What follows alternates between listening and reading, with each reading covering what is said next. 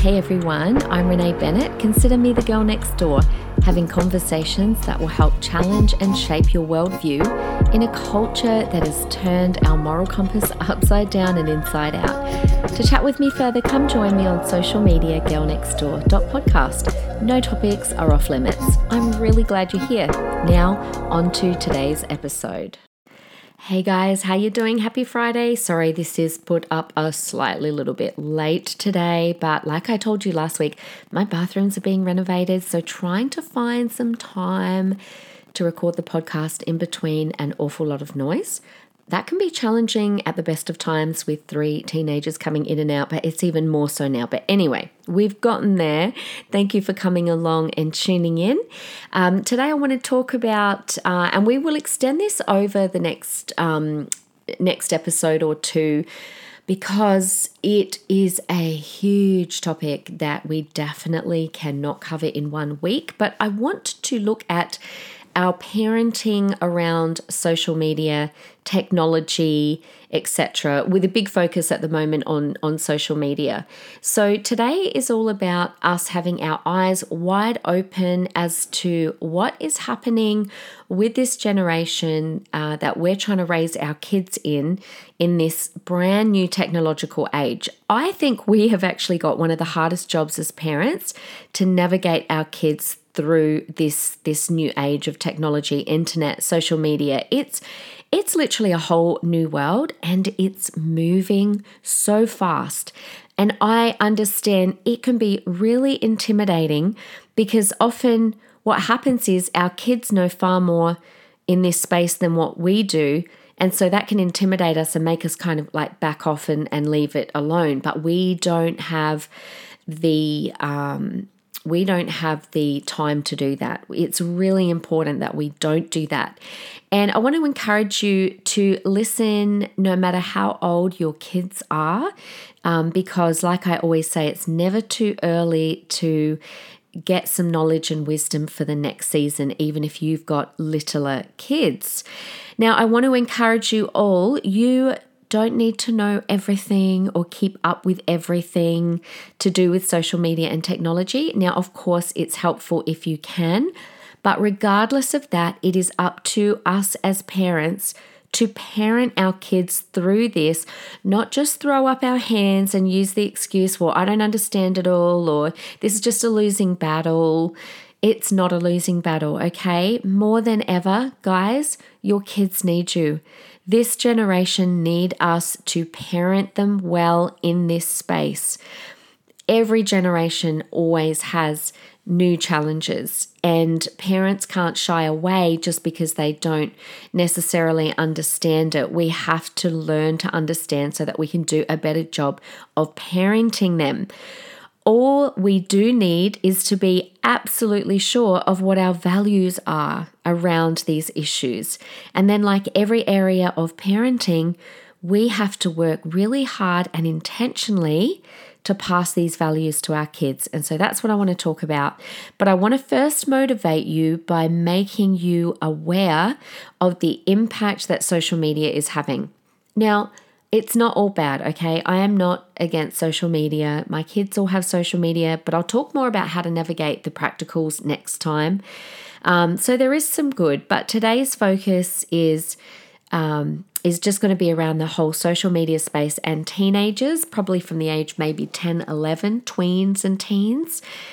And I want to attack it differently because children and iPads and phones, all of these things all need a space all of their own and time to discuss. So today our focus is social media, tweens, teens.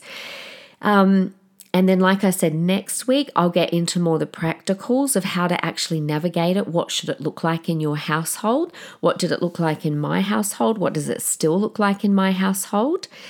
But for today, I want your eyes to be wide open to the impact and to what is happening to our children and our young people. Now, let's just define by social media. I'm talking Facebook, Instagram, Snapchat, even TikTok, of course. How could I leave off TikTok? Even YouTube. And to a degree, YouTube. Obviously, it's not as interactive as the other platforms, and any other social media platform that your young person might be talking about. Now, obviously, this is probably my jam, this space, not just as a parent, but as a pastor and as someone that runs Youth Alive Academy space. We work with young people all the time. We work with the people who work with young people all the time. And I've actually read a lot of books on this. So even this week at the Academy, we had an author, the author of what I consider to be one of the best Australian books on this topic, Hello Gen Z. Her name is Claire Madden, and we had her at the Academy this week. And she talked to the students about this very topic. And it was absolutely brilliant. And I highly recommend her book if you want to read up further. So let's first of all just define who we're talking about when we talk about Gen Z. You guys would probably know, you've got the very, if you were to split all the generations, you started off with the builders, then you got the boomers, then you had the Generation X, and then the millennials, the post-millennials, and Generation Z, they are any children that are born from 1995 to 2009. So that will probably cover a lot of you who have had kids in those years. Now, any children that were born after 2010, they have always been referred to as the Gen Alphas, or lately, this is probably a little bit sad really, they're being referred to as the Generation Coronials, obviously after the coronavirus. I think it's kind of sad that the coronavirus is defining a whole generation. So you guys would know, I mean, I don't know what generation you guys are listening, but every generation, most of you would be young people, but I know I've got a variety, but every generation has things that define them. So for example, the baby boomers, they went through the Great Depression.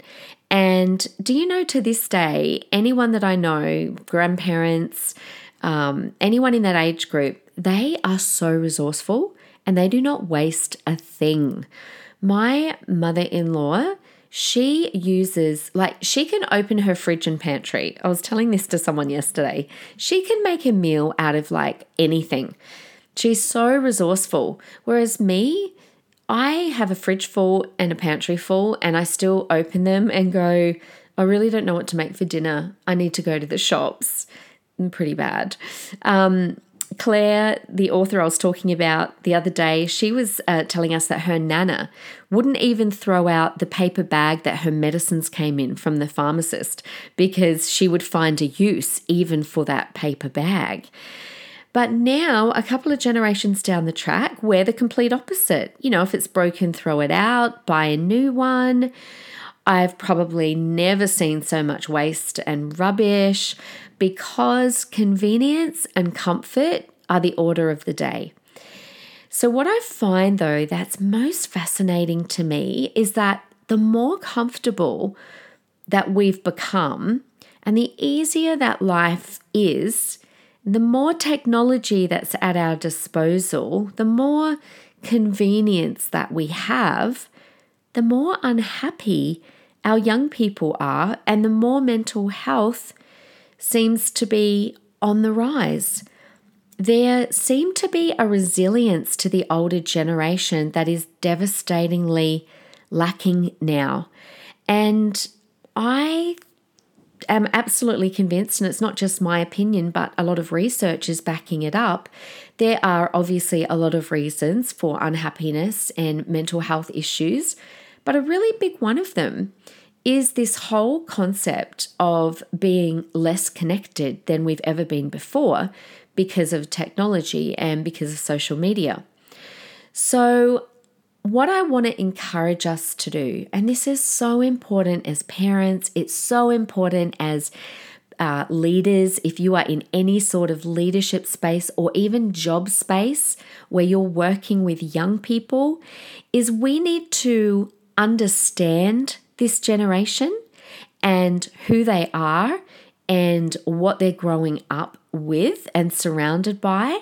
But at the same time, we don't want to just adjust everything and pander to it, but we want to challenge it. Okay, so that's the tension between understanding, but yet not pandering, but challenging. So let me give you an example. So technology and social media, right, have given this generation a really short attention span, and it's decreased their focus.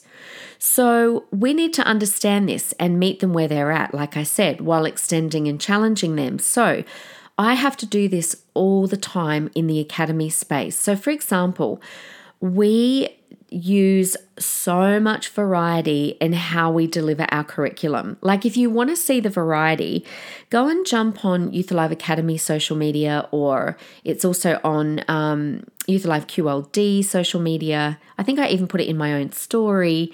I put up a reel yesterday of a bit of a snippet of our day. There's so much variety in how we deliver our curriculum.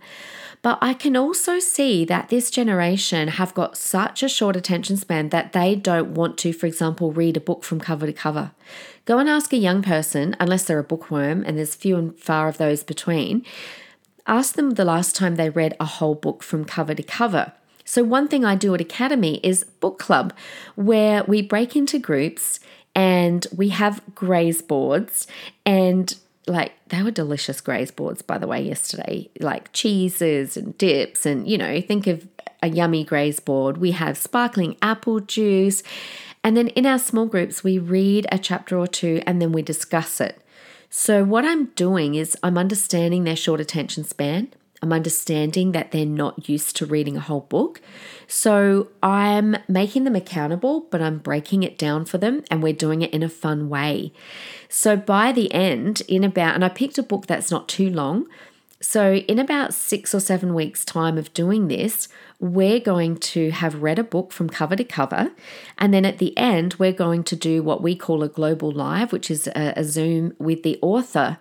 And we're going to interact with the author who is from overseas. So I'm understanding them, I'm meeting them where they're at, but I'm moving them to where I want them to go. And being a parent is exactly the same.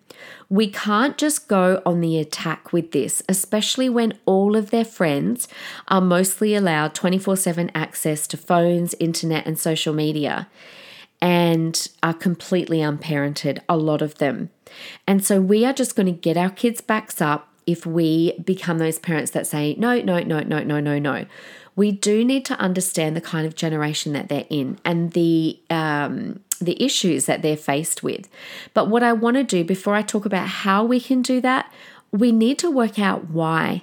You guys know I'm big on that, finding out the why behind the what, or the why behind the how. And I want to open your eyes to the impact that this is having on them, because if we understand the impact, I'm telling you, after today and the next week or so, you will be far more motivated to put in the hard work and to actually persist and parent in this area, because our kids' well-being literally depends upon it. So the following bits and pieces that I'm going to share with you are from notes that I've taken from various books. And there are a lot of studies that are being done since this is a new phenomenon with this generation. The studies are literally being done as we speak. And so I'm going to share what I know, what I've learned, what I've read, point you towards studies, and look at what the implications are. And where I wanted to start is probably the most important area, and that's to do with connection. What is happening to our young people's connection? Because what's happening is they're going out less. This is according to all the stats and the studies. They're going out less. They're working less. They're doing less homework. They're involved in less extracurricular activities. So what exactly are they doing? Well, we all know what they're doing. They're on either Netflix or Amazon Prime or Binge or whatever it is they're watching, and they're on their phones. They're on social media. So they do have connection. You might argue, well, they've got more connection, which could be true, but it's not face-to-face connection like it used to be. So Hello Gen Z author, who I've mentioned a couple times, Claire Madden, she said a great thing yesterday, that they've replaced depth for breadth. Let me say that again. Just let that one sink in. They've replaced depth for breadth. So in other words, for example, they've replaced deep relationship face-to-face with a smaller handful of friends, so they've replaced that depth that they used to have of deep face-to-face relationships with more shallow connection online, but with more people. So that's the breadth. Okay, so they've replaced the depth of relationship with a lot more, but a lot more shallower. And they don't even have to leave their bedrooms now to have a social life. Like back when I was a kid, if I didn't leave my bedroom, I would have been considered a recluse. Now it's kind of completely acceptable. The number of young people who get together with friends every day has more than halved in the last 15 years. That's amazing. Social skills are on the decline. The ability to have face-to-face conversations is on the decline. You would notice it when they're texting that they use emojis in texts to make up for not being able to see each other. And so they're using the emojis as cues like body language. So, if they send a happy birthday, that's usually followed by party balloon and cake emojis to let them know, oh, I'm celebrating you. I'm happy it's your birthday. Or if they're texting a sorry, they might write SOOOOORRY, sorry, followed by the sad crying emoji. So young people are not taking the cues anymore from seeing each other and using body language. So they're replacing that with these emojis. Young people don't go and knock on a door when they arrive at a house. Have you noticed that? They don't go and knock on a door. They're too afraid to. They text, oh, I'm here, when they're picking someone up. They spend more time posting about life than living life. They're not getting to practice social skills. They're not obviously having to practice it because they're spending much less time face to face. So that's going to affect things like, well, how will they go then when they have to go to high school and make friends, go to university and make friends, begin a relationship, go for job interviews? All of those things are being impacted. And if all of this connection on social media that's going on, if that was working really well, then you would expect happiness levels of our young people to either go up or to at least at the bare minimum to stay the same. But here is where it gets really real and kind of scary and really concerning. And we need to know this as parents so that we know the way forward. So the next little bit might depress you a little bit, but I need us to know it. We need to have our eyes wide open to what is going on so that we can then parent better, because when we know better, we do better. So there's a longitudinal study done by a company called MTF. You can look this up. And it's been done with over 1 million teens in the US, comparing screen time and happiness. Now, it's quite in depth, but I'll just give you kind of the headlines. So basically, teens who spend more time on screens are markedly less happy than peers who engage in non-screen activities. Let that one sink in deep, because that's a real worry, that teens who spend more time on screens are markedly less happy.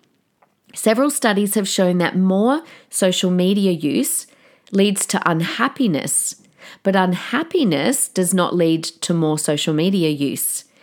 And there was no exception that all screen activities are linked to less happiness.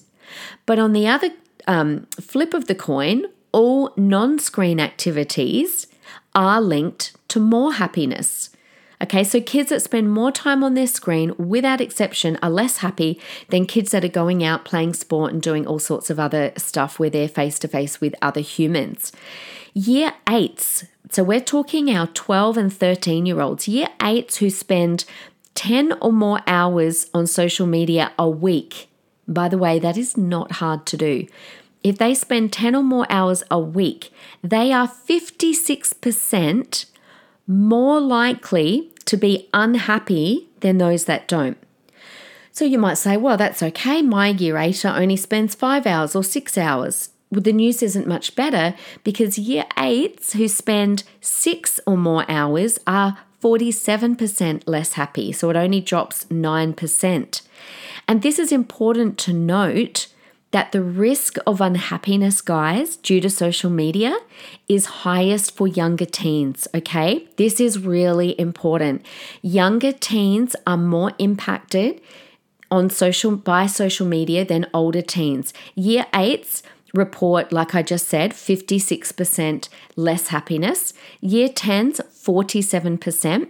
Whereas by year 12, those that engage in social media, only 20%. It's still a lot, but there's still a drop. So younger people are more impacted with their mental health and their happiness and their well-being if they are spending too much time on their screens. So teens who visit social media sites every day are more likely to agree that they feel lonely, they often feel left out, and they wish they had more good friends. The loneliest teens are those who spend more time on social media. I hope this is really sinking in because this has a lot of implications. If you've got a young person in your house, how much time are they sitting on their phone? Do you know? Are you monitoring this? If you've got a younger child in your house, are you planning for that moment when they're 12 or 10 or whatever age it is that they're like, Mum, I want a phone? Because this is just so important that we know so that we can step in and be the parents that they need us to be. Year 8s who are heavy social media users have a 27% higher risk of depression. And social media does not spark joy, and it does not protect against depression like non-screen activities do. The joy that social media might give you is very fleeting, very quick. It's nothing like the joy and the protection you get with your mental health when you engage in face-to-face activities with people. So let me finish with this, with a story. Oh gosh, I've got so much to tell you. I'm definitely going to have to do more of this next week. But let me finish off with this story, an example of Georgia when she was younger. And Instagram it was just becoming popular when she turned 13. And she had a girl that she used to watch on social media, and she was maybe 2 years at the most older than her. Christian girl, parents were also pastors. She had met this girl in person a couple of times and she loved her. She looked up to her. She watched everything that she did on social media, and if she did it, then Georgia wanted to do it. But I could see, sorry, that was literally Georgia texting me right now.